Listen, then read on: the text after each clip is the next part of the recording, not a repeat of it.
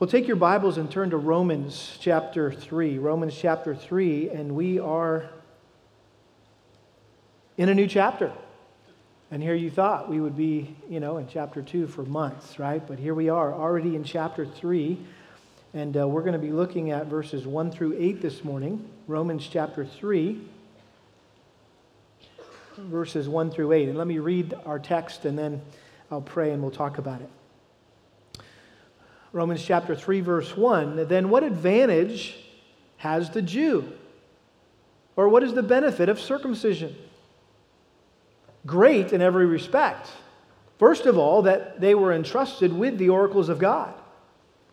What then if some did not believe? Their unbelief will not nullify the faithfulness of God, will it? May it never be. Rather, let God be found true, though every man be found a liar, as it is written, that you may be justified in your words and prevail when you are judged. But if our unrighteousness demonstrates the righteousness of God, what shall we say? The God who inflicts wrath is not unrighteous, is he? I am speaking in human terms. May it never be, for otherwise, how will God judge the world? But if through my lie the truth of God abounded to his glory, why am I also still being judged as a sinner? And why not say, as we are slanderously reported, and as some claim that we say, let us do evil that good may come? Their condemnation is just. Father, as we continue looking at Paul's letter to the churches in Rome, I pray that your Spirit would illuminate our minds regarding the words in this text, that we would understand what Paul meant by what he wrote here, and Lord, also, Lord, how it applies to our lives today. That we would remember this is not just some ancient story, Lord, but this was meant to bring us life and to help us to be the people that you want us to be. And so grant us grace today. I pray your Spirit would work actively amongst us, Lord, as we look at the oracles of God, your very words, and that we would respond to them as they are. Not just the words of a man, but your words given to us for our life. We pray this in Jesus' name. Amen. Well, I'm sure you all have heard of the name C.S. Lewis, who is best known for his classic book, Mere Christianity, which I'm sure many of you have read. It's a brilliant defense of the Christian faith. His lesser-known anthology, entitled God in the Dock, is a collection of apologetic essays and speeches that were published after his death, and they basically express Lewis's contention that human beings, rather than seeing themselves being judged by God, prefer to put God on trial and act as his judge. They put God in the dock. They put him in the box, if you will. Well, there's no lack of examples in our society, both actual and fictional, that prove really that Lewis's analogy is spot on. In 1970, lightning struck Betty Penrose's house, and she filed a lawsuit against God for messing up her house. And she sought $100,000 in damages. And so when God failed to show up in court, she won the case by default. Now, I'm not sure how she collected the money, but apparently the judge ruled in her favor. In 2008, Nebraska State Senator Ernie Chambers filed a suit against God for causing natural disasters and failing to stop terrorist threats. Now, he was suing God to make a point about the value of frivolous lawsuits in response to bills that were being filed by other state senators at the time to try to restrict the filing of frivolous lawsuits. And Chambers' point was simply this: anybody should be able to sue anyone, even God. In the end, Chambers' case was dismissed because God had no address at which he could be properly served notice. That's exactly what the court read, apparently. Complaints against God are not limited to U.S. courts. In 2007, a Romanian man serving time for murder sued God for not protecting him from the devil's influence. That's kind of convenient. He actually filed a lawsuit against the Romanian Orthodox Church, who in his mind were God's representatives in Romania, and he argued that his baptism was a binding contract between him and God had not kept his side of the bargain. He accepted prayers without offering anything in exchange, and so he cited 5 crimes allegedly committed by God, including fraud, breach of trust, and abuse of a position of authority.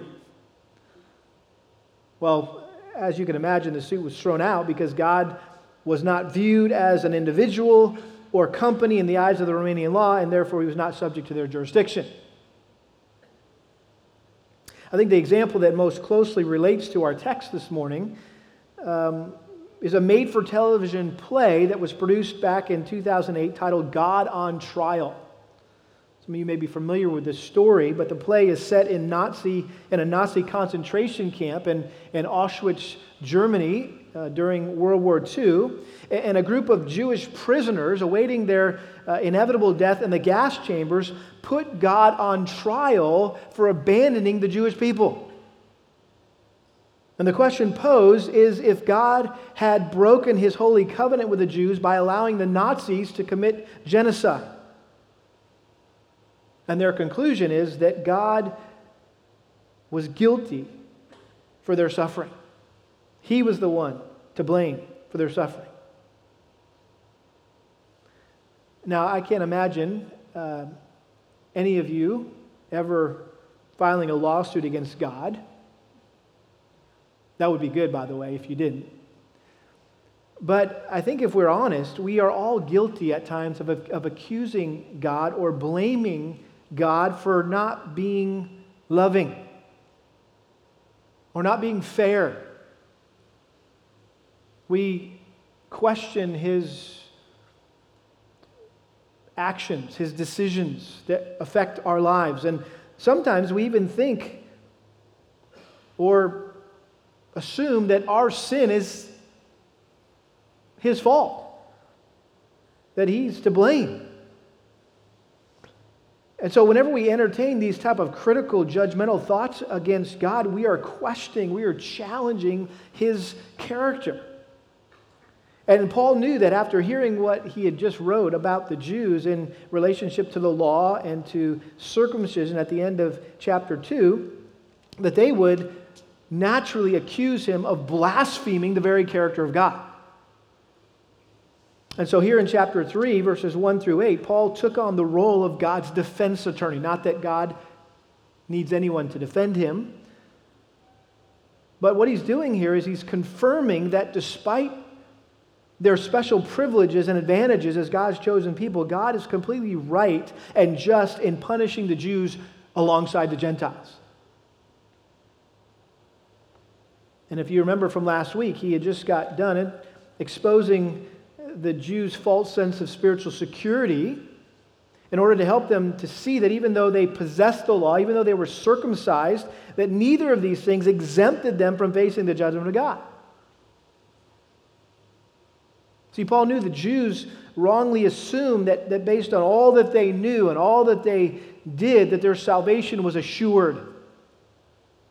That they would never go to hell. And so, out of his deep love and concern for his fellow Jews, Paul explained that Judaism, despite all of its religious affiliations and religious activities, wasn't enough to save them from God's wrath. And in chapter 2, verses 17 through 29, he essentially said that when it comes to being in a right relationship with God, God could care less if you were born a Jew or if you were circumcised and grew up studying the law or even were in a position of teaching it to others. In other words, a person's heritage, their religious beliefs, their religious ceremonies are worthless in God's eyes. Salvation results from the work of God's Spirit in the heart, not merely associating with a particular religious group or participating in a bunch of religious activities. And again, this is a great reminder for us today that, you know what? It doesn't matter to God if you're a Jew or a Gentile. It doesn't matter to God if you're a Catholic or Protestant. It doesn't matter to God if you're a Baptist or a Methodist, or if you've been circumcised or not, or if you've joined a church or not, or you've been baptized or not, or you've been confirmed or not. All he cares about is if you've been born again. Jesus said, in order to inherit the kingdom of God, you must be born again. In other words, to go to heaven, the Spirit of God needs to have regenerated your heart. Now, to Jewish ears, back then, all this was an outrageous, blasphemous attack on the character of God and the covenants of God. And Paul anticipated that these serious accusations that he made against the Jews were sure to bring strong objections from the Jews. And as we've already seen at the beginning of chapter 2, Paul employed in his writing style here in this letter what's referred to as a diatribe style.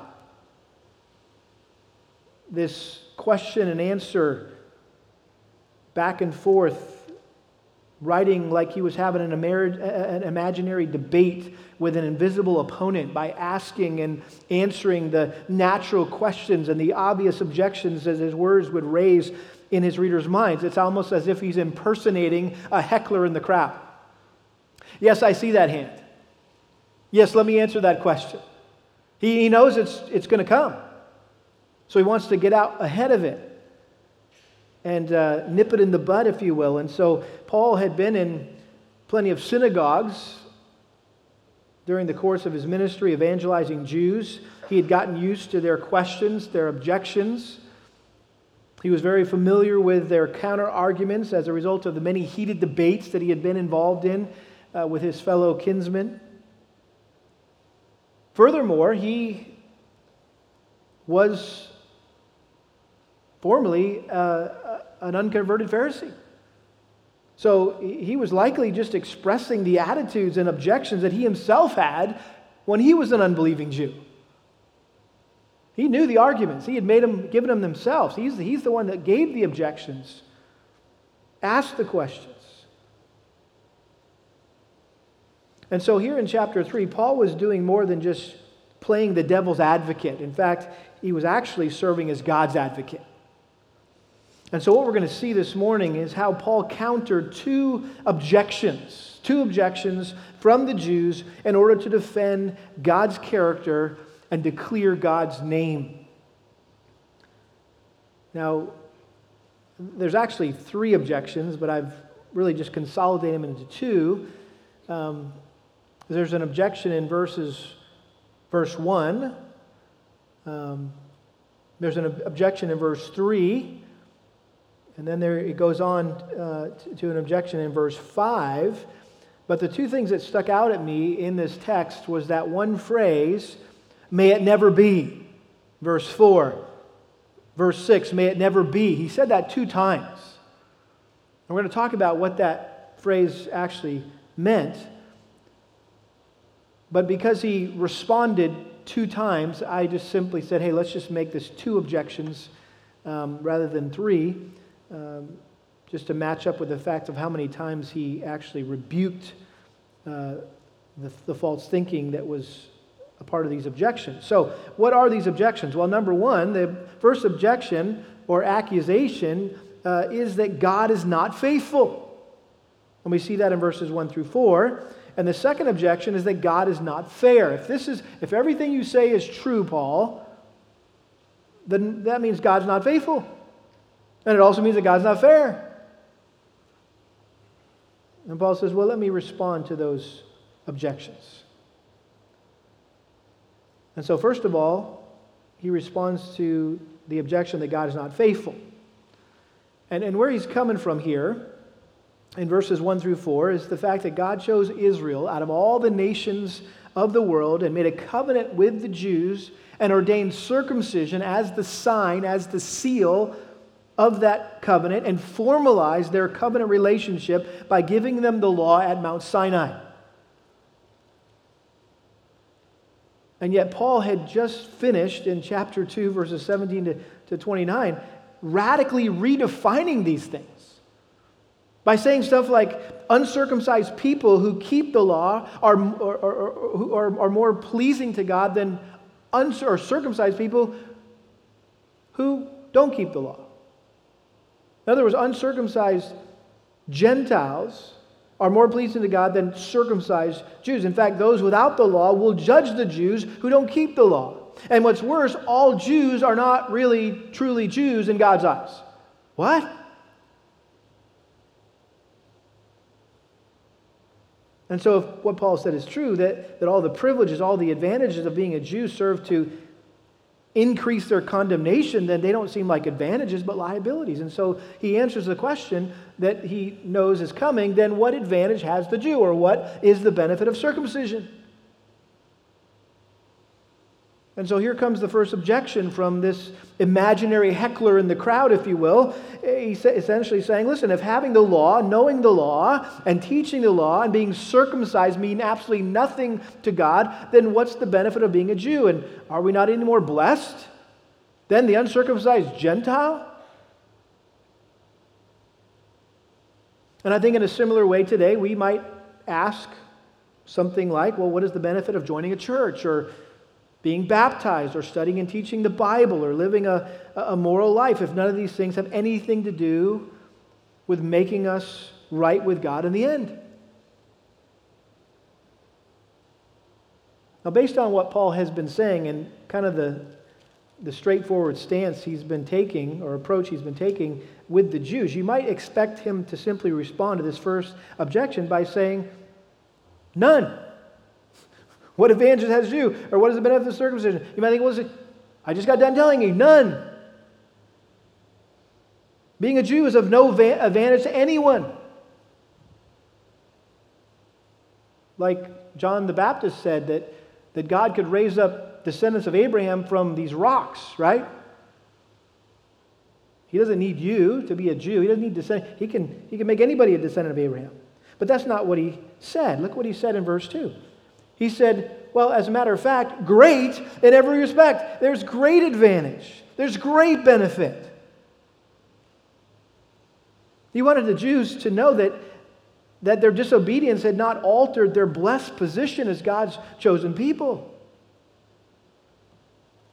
That they had many special advantages and privileges, and most importantly, they had been entrusted with the oracles of God. Notice he says, great in every respect. First of all, that they were entrusted with the oracles of God, the logia, the very words of God.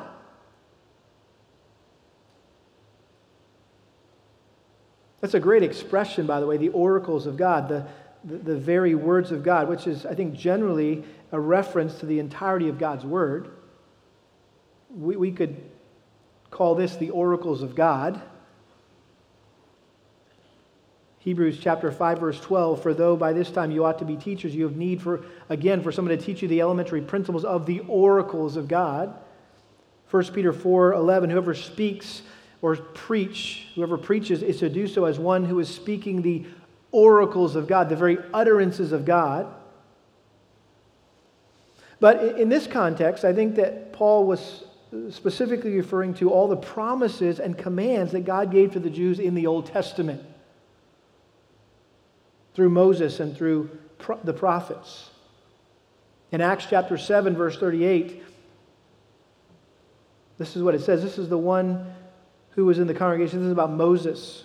This is what it says about Moses. He's the one who was in the congregation in the wilderness together with the angel who was speaking to him on Mount Sinai, and who was with our fathers, and he received living oracles to pass on to you.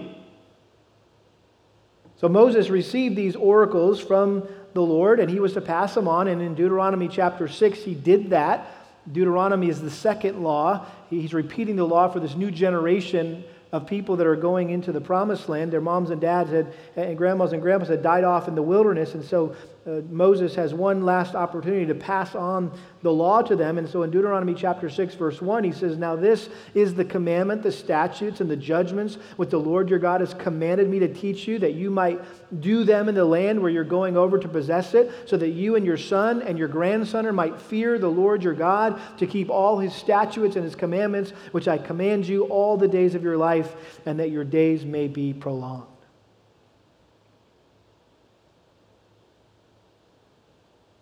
The Jews prided themselves in this very thing, that they had been given, they had been entrusted with the oracles of God.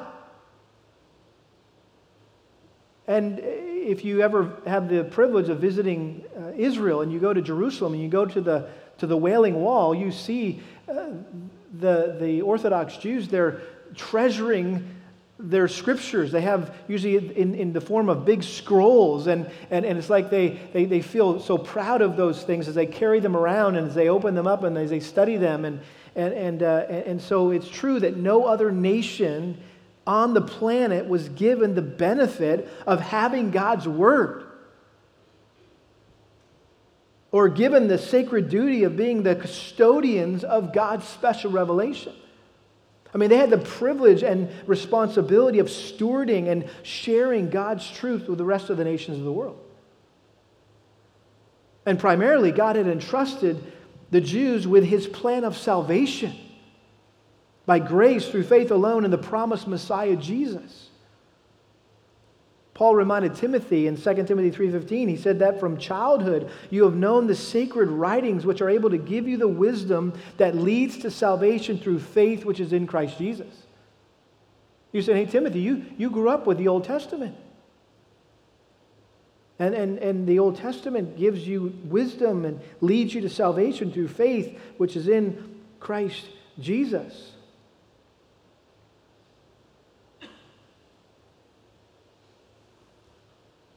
I think we need to also recognize as Christians that we have been greatly blessed as well to have the very words of God, which give us an incalculable advantage over those who don't have the Word of God.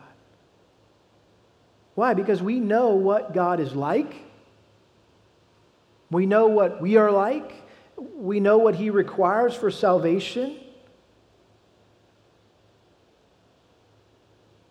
And I think we need to be very careful not to take this precious gift for granted that God has given us. I mean, many of us, we've never known life without a Bible. We've always had one. And it's hard for us to imagine not having a copy of God's Word, but there's thousands, maybe even millions of people still on the planet that don't have a copy of the Bible. They've never been exposed to the Word of God like we have. And so we need to remember that to whom much is given, much is required. And so we have the privilege of sharing the truth of God's Word with others who have yet to hear it through evangelism, through witnessing, through telling other people who may have a Bible at their house, but they never read it. They have no clue what's in it. Here in the South, right, we can be sharing the truth of God's Word as we witness to our neighbors and our coworkers and our classmates, and that's why we do missions, right? That's why we go to Honduras and we go to different parts of the world, and why we support missionaries, right? We want the Word of God to be known. That's why one of the best investments that any of us could make financially is to support Bible translation ministries. Ministries that are translating the Bible in the language of people all around the world that have yet to have a copy of the Bible in their own language. I mean, we just take that for granted.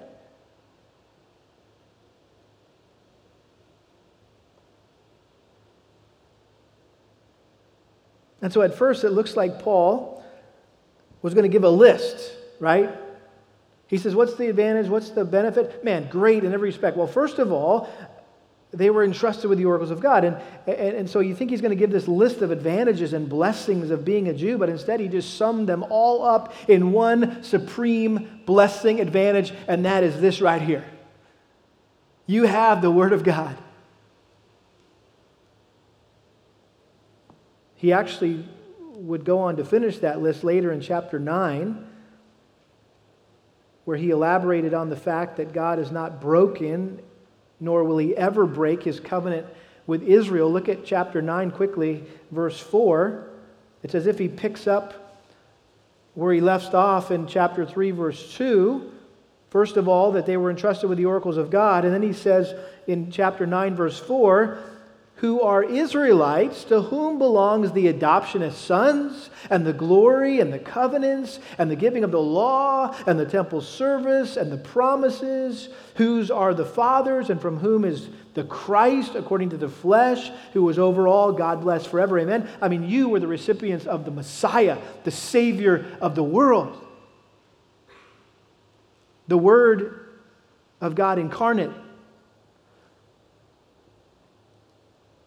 But then notice the next verse. This is Romans 9:6. But it is not as though the Word of God has failed.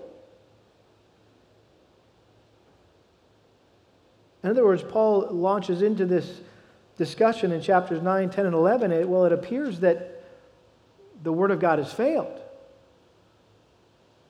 In the sense that in light of all the promises and prophecies of the coming Messiah, the Jews failed to see the fulfillment of them in Jesus, whom they despised and they rejected, and the majority of Jews responded in unbelief. And so Paul asks the natural question in the next verse, back in Romans chapter 3, what then? If some did not believe, their unbelief will not nullify the faithfulness of God, will it? In other words, does the failure of the Jews to believe God's promises and obey his commands cancel out the covenant that he made with them? Are the promises that God made to Israel still valid? Will he still be faithful to his promises even though the nation rejected Jesus as their Messiah? Is the Abrahamic covenant still in force? Will the unfaithfulness of the Jews nullify the faithfulness of God? Has God's word, the oracles of God, if you will, have they failed? Or will they be failed to be fulfilled? And again, based on what Paul said in chapter 2, verses 17 and 29, I think the Jews could have very naturally concluded that God has gone back on his word to them. If it doesn't matter if they're a descendant of Abraham, it doesn't matter if they've been circumcised, well, apparently God's going back on his word. Because according to Paul, Abraham's descendants were supposedly in the same boat as the Gentiles, and apparently God would pour out his wrath on the Jews along with the Gentiles.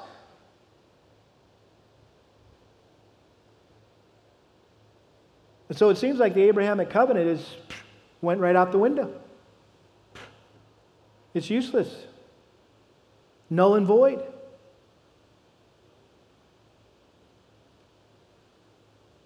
What the Jews seem to forget is that God's promises to Israel included both blessings and cursings.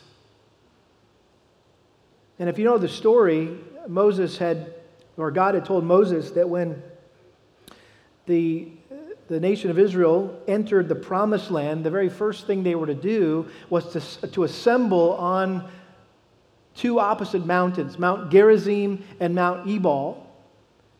And half of them were supposed to go over here to Mount Gerizim, and they were to proclaim all the promises of blessing. And on the other group on Mount Ebal were to proclaim all the promises of cursing. And it was almost like an antiphonal choir back and forth to remind them of God's promises included both blessing and cursing. And so really it's a tale of two mountains there. And so when God had to punish Israel by allowing enemy nations to conquer them and take them into exile, God was being faithful to keep his promises. He wasn't saying, well, sorry, covenant's over. I'm done with you guys. No, he was saying, no, this is part of the covenant. I promised to bless you if you obeyed me, and I promised to curse you if you disobeyed me. It was a package deal.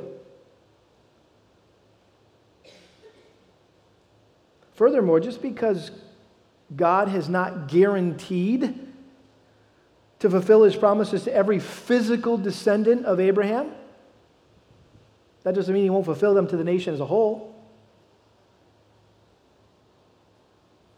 I think the simplest, greatest argument about whether or not there's a future for Israel is simply this. If all the promises of cursing were literally fulfilled, then all the promises of blessing must be literally fulfilled as well. That would be inconsistent to say, well, look, all God's promises of cursing were literally fulfilled, but the rest are just spiritually fulfilled in the church. No, God is going to literally fulfill his promises of blessing as well someday to the nation of Israel in the land of Israel.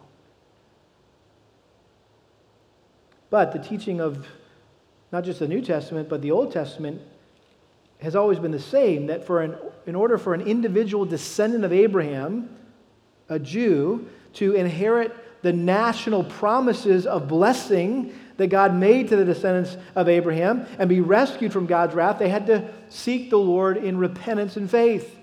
They didn't just get it because they were a Jew. These were spiritual blessings. And that's why Isaiah said, "Seek the Lord while he may be found. Call upon him while he is near. Let the wicked forsake his way, and the unrighteous man his thoughts, and let him return to the Lord, and he will have compassion on him and to our God, for he will abundantly pardon." So in order for the Jews to experience God's richest blessing, they must repent and believe in the Lord Jesus Christ, which the Bible says during the end times, many of them will. That when Christ returns, they'll get it. The light bulb will come on and go, wow, this is the one that we have pierced. We killed our Messiah. They'll get it.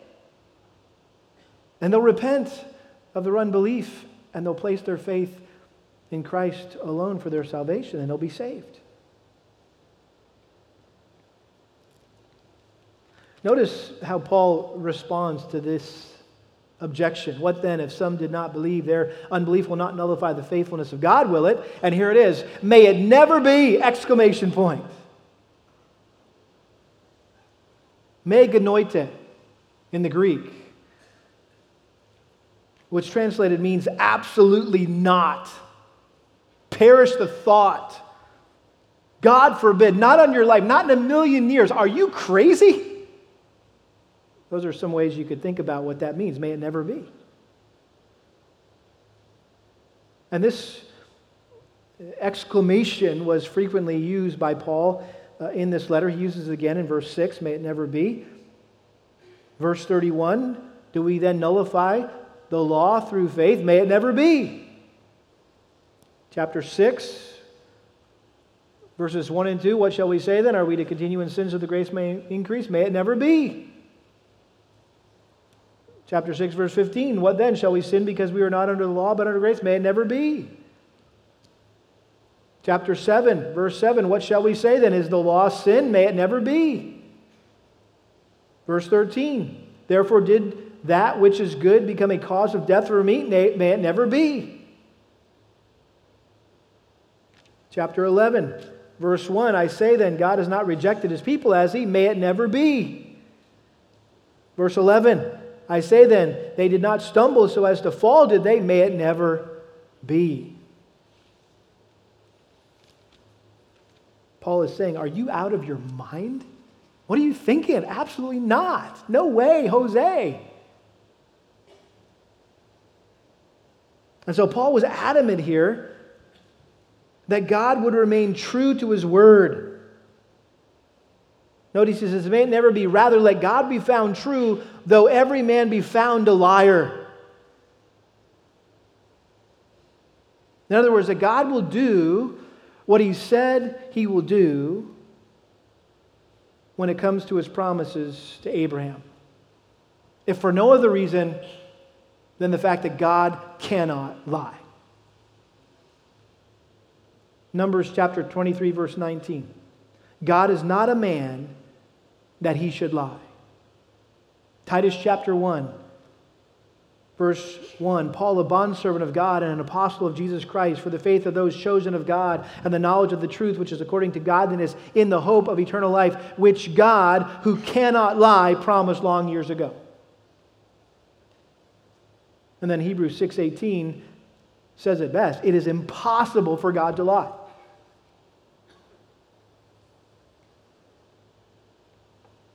Paul encouraged Timothy in 2 Timothy 2:13, if we are faithless, he remains faithful, for he cannot deny himself. One of the main attributes of God is his faithfulness. That is the very essence of who God is. He's a faithful God. He can't deny himself. And when we talk about God being faithful, it simply means that he keeps his promises. That's all we're saying. That he's a man of his word. He's a God of his word. He does what he says he's going to do. He never goes back on his promises. And so Paul says, listen, let God be found true, though every man be found a liar. If there's ever a question whether what God has said is right or what someone else says is right, well, that's an easy conclusion, right? That the person is always wrong. And God's word is always right. Why? Because all men are liars, according to Psalm 116, verse 11. And this should encourage us when we're witnessing to someone who may not believe that the Bible is the Word of God. So, it doesn't mean it's not, just because you say it's not. And so as you're quoting the scriptures and saying, like Billy Graham would famously say, the Bible says, the Bible says, the Bible says. That was my favorite thing about listening to Billy Graham preach. He always said, the Bible says, the Bible says, the Bible says, the Bible says. And so hopefully we can learn from his example as we're witnessing. Don't say, well, I think and, or I read. No, the Bible says. The Bible is my authority. I'm not just sharing with you another man's opinion. I'm sharing with you what God has said in his word. The God who cannot lie. And so you say the Bible says this or the Bible says that, and they tell you, well, I don't think that the Bible was written by God. I think it was written by men, and therefore, it's just another man's opinion. You're like, oh no, what do I do? Oh, I guess I can't use the Bible anymore. Okay, so let's just talk. No, keep quoting the Bible. Because the Bible is the power of God unto salvation. It's not your words. It's the truth, whether they accept it or reject it. Doesn't matter. And according to Paul, they're a liar. And somebody lied to them. And somebody lied to that person who lied to them. And they're lying to other people. Why? Because we're all lying to one another. And that's why we need this, because it is the only trustworthy standard of what we should believe and how we should live our lives. Because it's God's word and God does not lie. We know this is the truth. Notice he quotes from the Old Testament here. He says, as it is written, that you may be justified in your words and prevail when you are judged. Literally, and prevail when you judge. This was a quote from Psalm 51, verse 4. And if you remember the context there, that was Israel's greatest king, David, confessing his sin after he committed adultery with Bathsheba and he murdered her husband Uriah. And he was confronted by the prophet Nathan and said, you're the man. And he immediately fell on his face before the Lord and began to pour out his heart before the Lord and confessing his sin. And he gets to chapter 4, verse 4 in Psalm 51, and he says essentially this, that you are justified in your words and prevail when you judge. In other words, you have every right to judge me, God.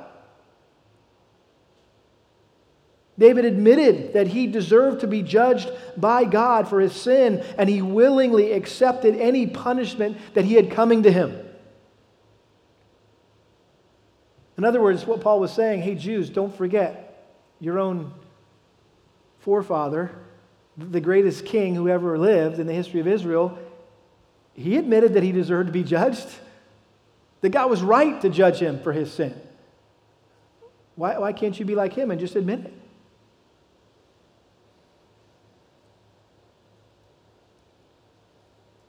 Well, if you're familiar with the book of Romans, you know that this is just scratching the surface here regarding God's faithfulness to the nation of Israel, because Paul will go on in chapters 9, 10, and 11 to provide a much fuller defense of God's faithfulness to Israel, even in spite of their unbelief. In other words, that there is a future for Israel. Stay tuned for chapters 9, 10, and 11. But the point here, simply this, is that God is faithful. God is faithful. Now, how about this second objection? This second objection, that God is not fair. That God is not fair. In verses 5 through 8. And so here's another objection that Paul anticipated.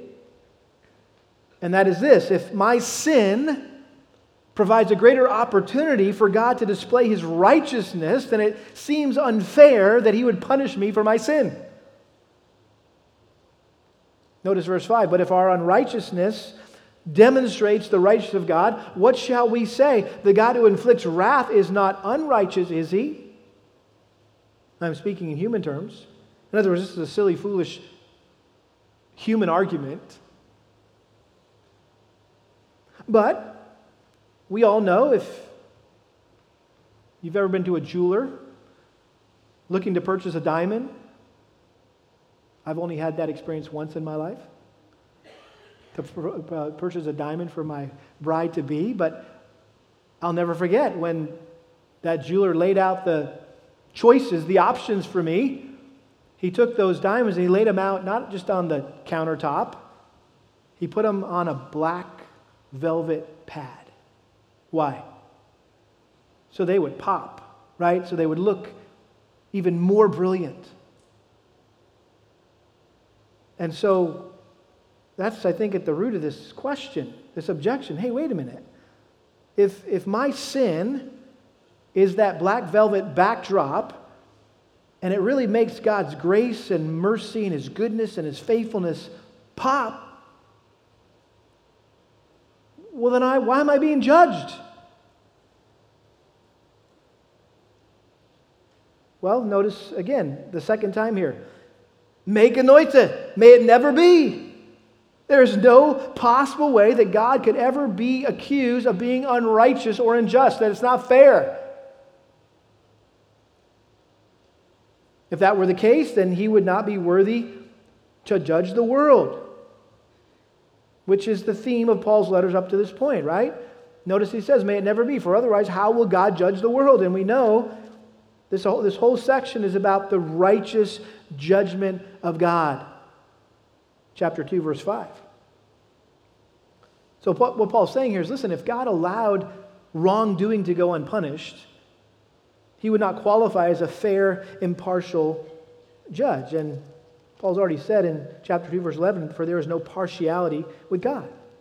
God can't overlook sin. He can't excuse our sin, even if it does provide Him an occasion to show off His grace and His mercy and somehow contributes to His eternal purposes.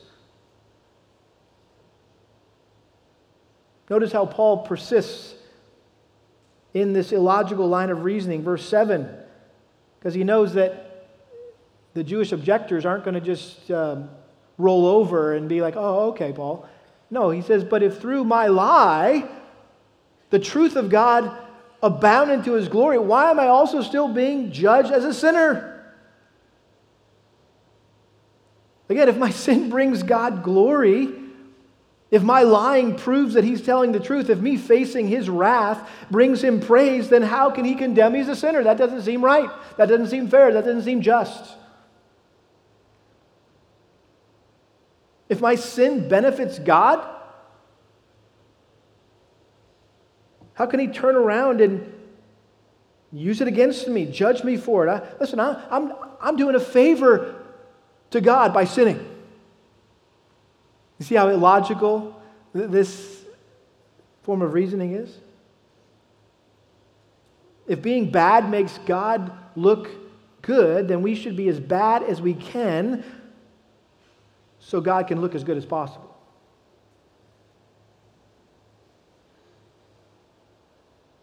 If that's not crazy enough, look what he asks this question in verse 8. And why not say then, as we are slanderously reported, as some claim that we say, why not say, let us do evil that good may come? Why wouldn't it be logical then to say, let's just do more bad stuff so that more good will come from it? The ends justify the means. And notice Paul mentioned that some were accusing him of encouraging people to sin. Why would they accuse him of that? Well, because he was preaching the gospel of salvation by grace through faith alone, apart from works. We read about that in Ephesians chapter 2. For by grace you're saved through faith. It's not of yourselves, it's a gift of God, not of works. In other words, there's nothing that you can do. Your salvation has nothing to do with what you do or don't do. And so people wrongly assumed that gave people a license to sin.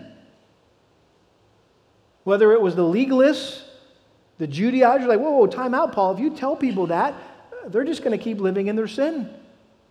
They need to get circumcised. They need to keep all these dietary laws. And Paul's like, no, they don't. And then you had the antinomians that were like, sweet. I like this gospel. Doesn't have anything to do with what I do or don't do. I can have my cake and eat it too. I got my get out of hell free card, and I can just keep living and confessing my sin and saying it's all under the blood. Which, by the way, both of those, legalism and antinomianism, are present in the church today, aren't they?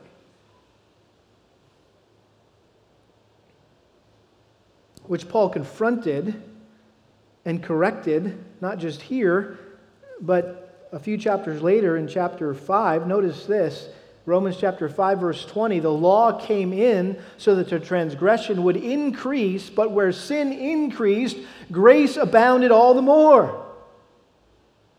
In other words, where there was more sin, there was more grace. So that as sin reigned to death, even so grace would reign through righteousness to the eternal life through Jesus Christ our Lord. And so he's going out on a limb here and making a radical statement that the more you sin, the more grace you experience. And he knows, I got to put a governor on that statement, because there's going to be some that will take advantage of that and take that the wrong way. And so chapter 6, verse 1, what shall we say then? Are we to continue in sin so that grace may increase? In other words, if that's true, Paul, then I'm just going to keep on sinning so I get more grace.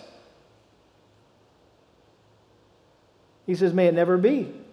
How shall we who died to sin still live in it?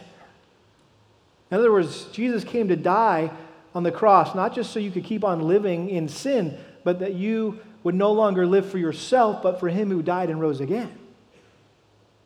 So Paul was balancing out what he was teaching here. And so, again, this was a ridiculous line of reasoning. It'd be like suggesting that, hey, we need to pray this week that there'll be more accidents, more disasters in our community, so that the firemen and the paramedics and the doctors and the nurses would have a greater opportunity to save people, put on display their skills, all their training. You're like, what? You're stupid. What are you talking about?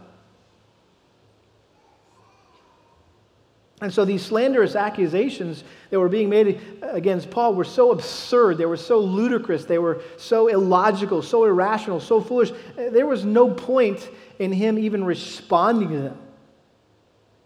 He simply entrusted himself to God, who judges righteously, and he handed his slanderers over to God, knowing they deserved his judgment. Notice what he says here. Their condemnation is just. They're self-condemning. These kinds of slanderous statements are self-condemning. If anyone objects to being judged by God as sinners, it proves that they deserve to be judged. Look at Romans chapter 9, verse 14. This was in the context of Paul talking about Jacob and Esau, these twins that were in the womb of Isaac's wife, Rebekah. And he sovereignly chose who? Jacob over Esau. He said, Jacob I loved, Esau I hated. Before they had done anything to earn God's favor, God said, I'm picking that guy to work through in my plans for the nation of Israel. And so Paul anticipates immediately someone's going to say, well, what shall we say then? There is no injustice with God, is there? May it never be. That doesn't seem, what? Fair, Paul. It may not seem fair, but it is fair because God cannot be unjust. It's impossible for him to lie, and it's impossible for him to be unfair. In fact, Abraham, if you remember when the angels came to Abraham to announce to he and Sarah that they were going to have a child, and before they left, they said, hey, should I tell him what I'm going to do with Sodom and Gomorrah? And so he said, yeah, go ahead, let's tell him. And so he said, hey, we're going to destroy Sodom and Gomorrah. God's going to rain down fire from heaven and wipe these cities out who have been completely sinful. And of course, Abraham's thinking about, well, my nephew Lot lives down there. And so Abraham immediately and confidently appealed to God's justice in regards to judging Sodom and Gomorrah. And said, hey, by the way, God, if there was 50 righteous people there, would you still judge it? And what did God say? No, I wouldn't judge it if there was 50 righteous people. How about 40? Yeah, I wouldn't judge it. How about 30? How about 20? He talks God down to 10. Say, God, what if there's just 10 righteous people? He's thinking that's Lot and his wife, his daughters, and maybe anyone else who's associated. Surely that'll cover my family who's there. And he said, sure, if there's 10 righteous people there, I won't destroy it. What gave Abraham the boldness to appeal to God? Well, in Genesis 18:25, it says this. This is what Abraham said. Far be it from you to do such a thing, to slay the righteous with the wicked, so that the righteous and the wicked are treated alike. Far be it from you, shall not the judge of all the earth deal justly? Abraham knew that God was just and could be trusted to be fair in every situation. That God always does what is right. Which, by the way, is very hard for us to grasp as human beings living in a society where we're corrupted by injustice. We've grown accustomed to seeing all sorts of injustice, innocent people being convicted, and guilty people going unpunished, and all sorts of discrimination and prejudices influencing people's opinions and decisions, not to mention all the silly, frivolous lawsuits that we talked about early on at the beginning of the sermon. The ladies, people suing fast food restaurants for when they spill coffee on themselves and they get millions of dollars because the coffee was too hot, or fast food chains are making me fat, so I'm going to sue you guys for not putting enough information on the labels that I ate too much and it's your fault. And seriously? I mean, silly stuff like that, which all of which make a mockery of justice and tend to make us cynical towards our system of justice. But what we need to understand that that none of the injustices that we have ever witnessed even begin to compare with the injustice that Jesus faced in his arrest and trial and crucifixion. The death of Christ was the greatest injustice in the history of the world. But it was through the unjust death of Jesus Christ that God was actually carrying out his justice. Which is what? That his justice demands that every sinner must die. It would be unjust for God not to punish us for our sin. So how then can God pardon us of our sin so we can spend eternity with him in heaven and still be just? How does that work? Well, he justifies us through the substitutionary atonement of Jesus Christ, which we're going to see here in just a few more verses. In chapter 3, verses 21 through 26.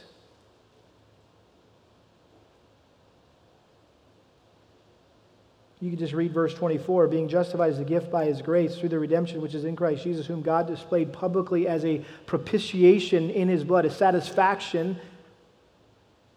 Christ's death satisfied God's justice. This was to demonstrate his righteousness, because in the forbearance of God he passed over the sins previously committed for the demonstration, I say, of his righteousness at the present time, so that he would be, here it is, just and the justifier of the one who has faith in Jesus. When Jesus died on the cross, the penalty of sin was paid for, and therefore God's justice was satisfied.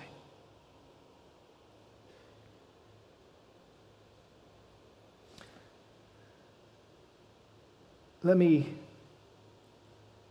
just share with you in closing how John Piper explained this in his book, Desiring God. He said, the good news is that God himself has decreed a way to satisfy the demands of his justice without condemning the whole human race. Hell is one way to settle accounts with sinners and uphold his justice. He could have just sent all of us to hell and be done with it. But there is another way. The wisdom of God has ordained a way for the love of God to deliver us from the wrath of God without compromising the justice of God. And what is this wisdom? The death of the Son of God for sinners.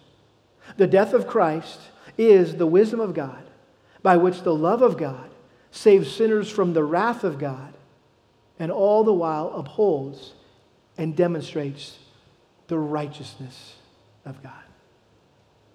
Let's pray. Father, thank you for your faithfulness. Thank you for your fairness, that these two things should never be doubted in our minds or questioned or objected to. Lord, you are always faithful. You are always fair. No matter how we may think or feel.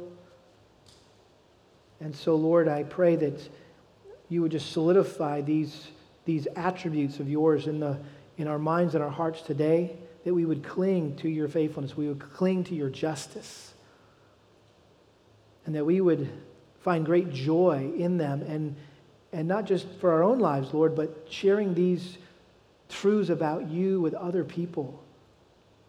And how in Christ your mercy and justice came together at the cross so that our sin could be paid for and your justice satisfied, and we get forgiven and eternal life in heaven. What an amazing revelation. What an amazing plan of salvation that could only have been devised by a God with supreme wisdom, infinite wisdom, like yours. And so we pray that you would help us to leave rejoicing today for your faithfulness and your justice in our lives. And in this world we pray. Amen.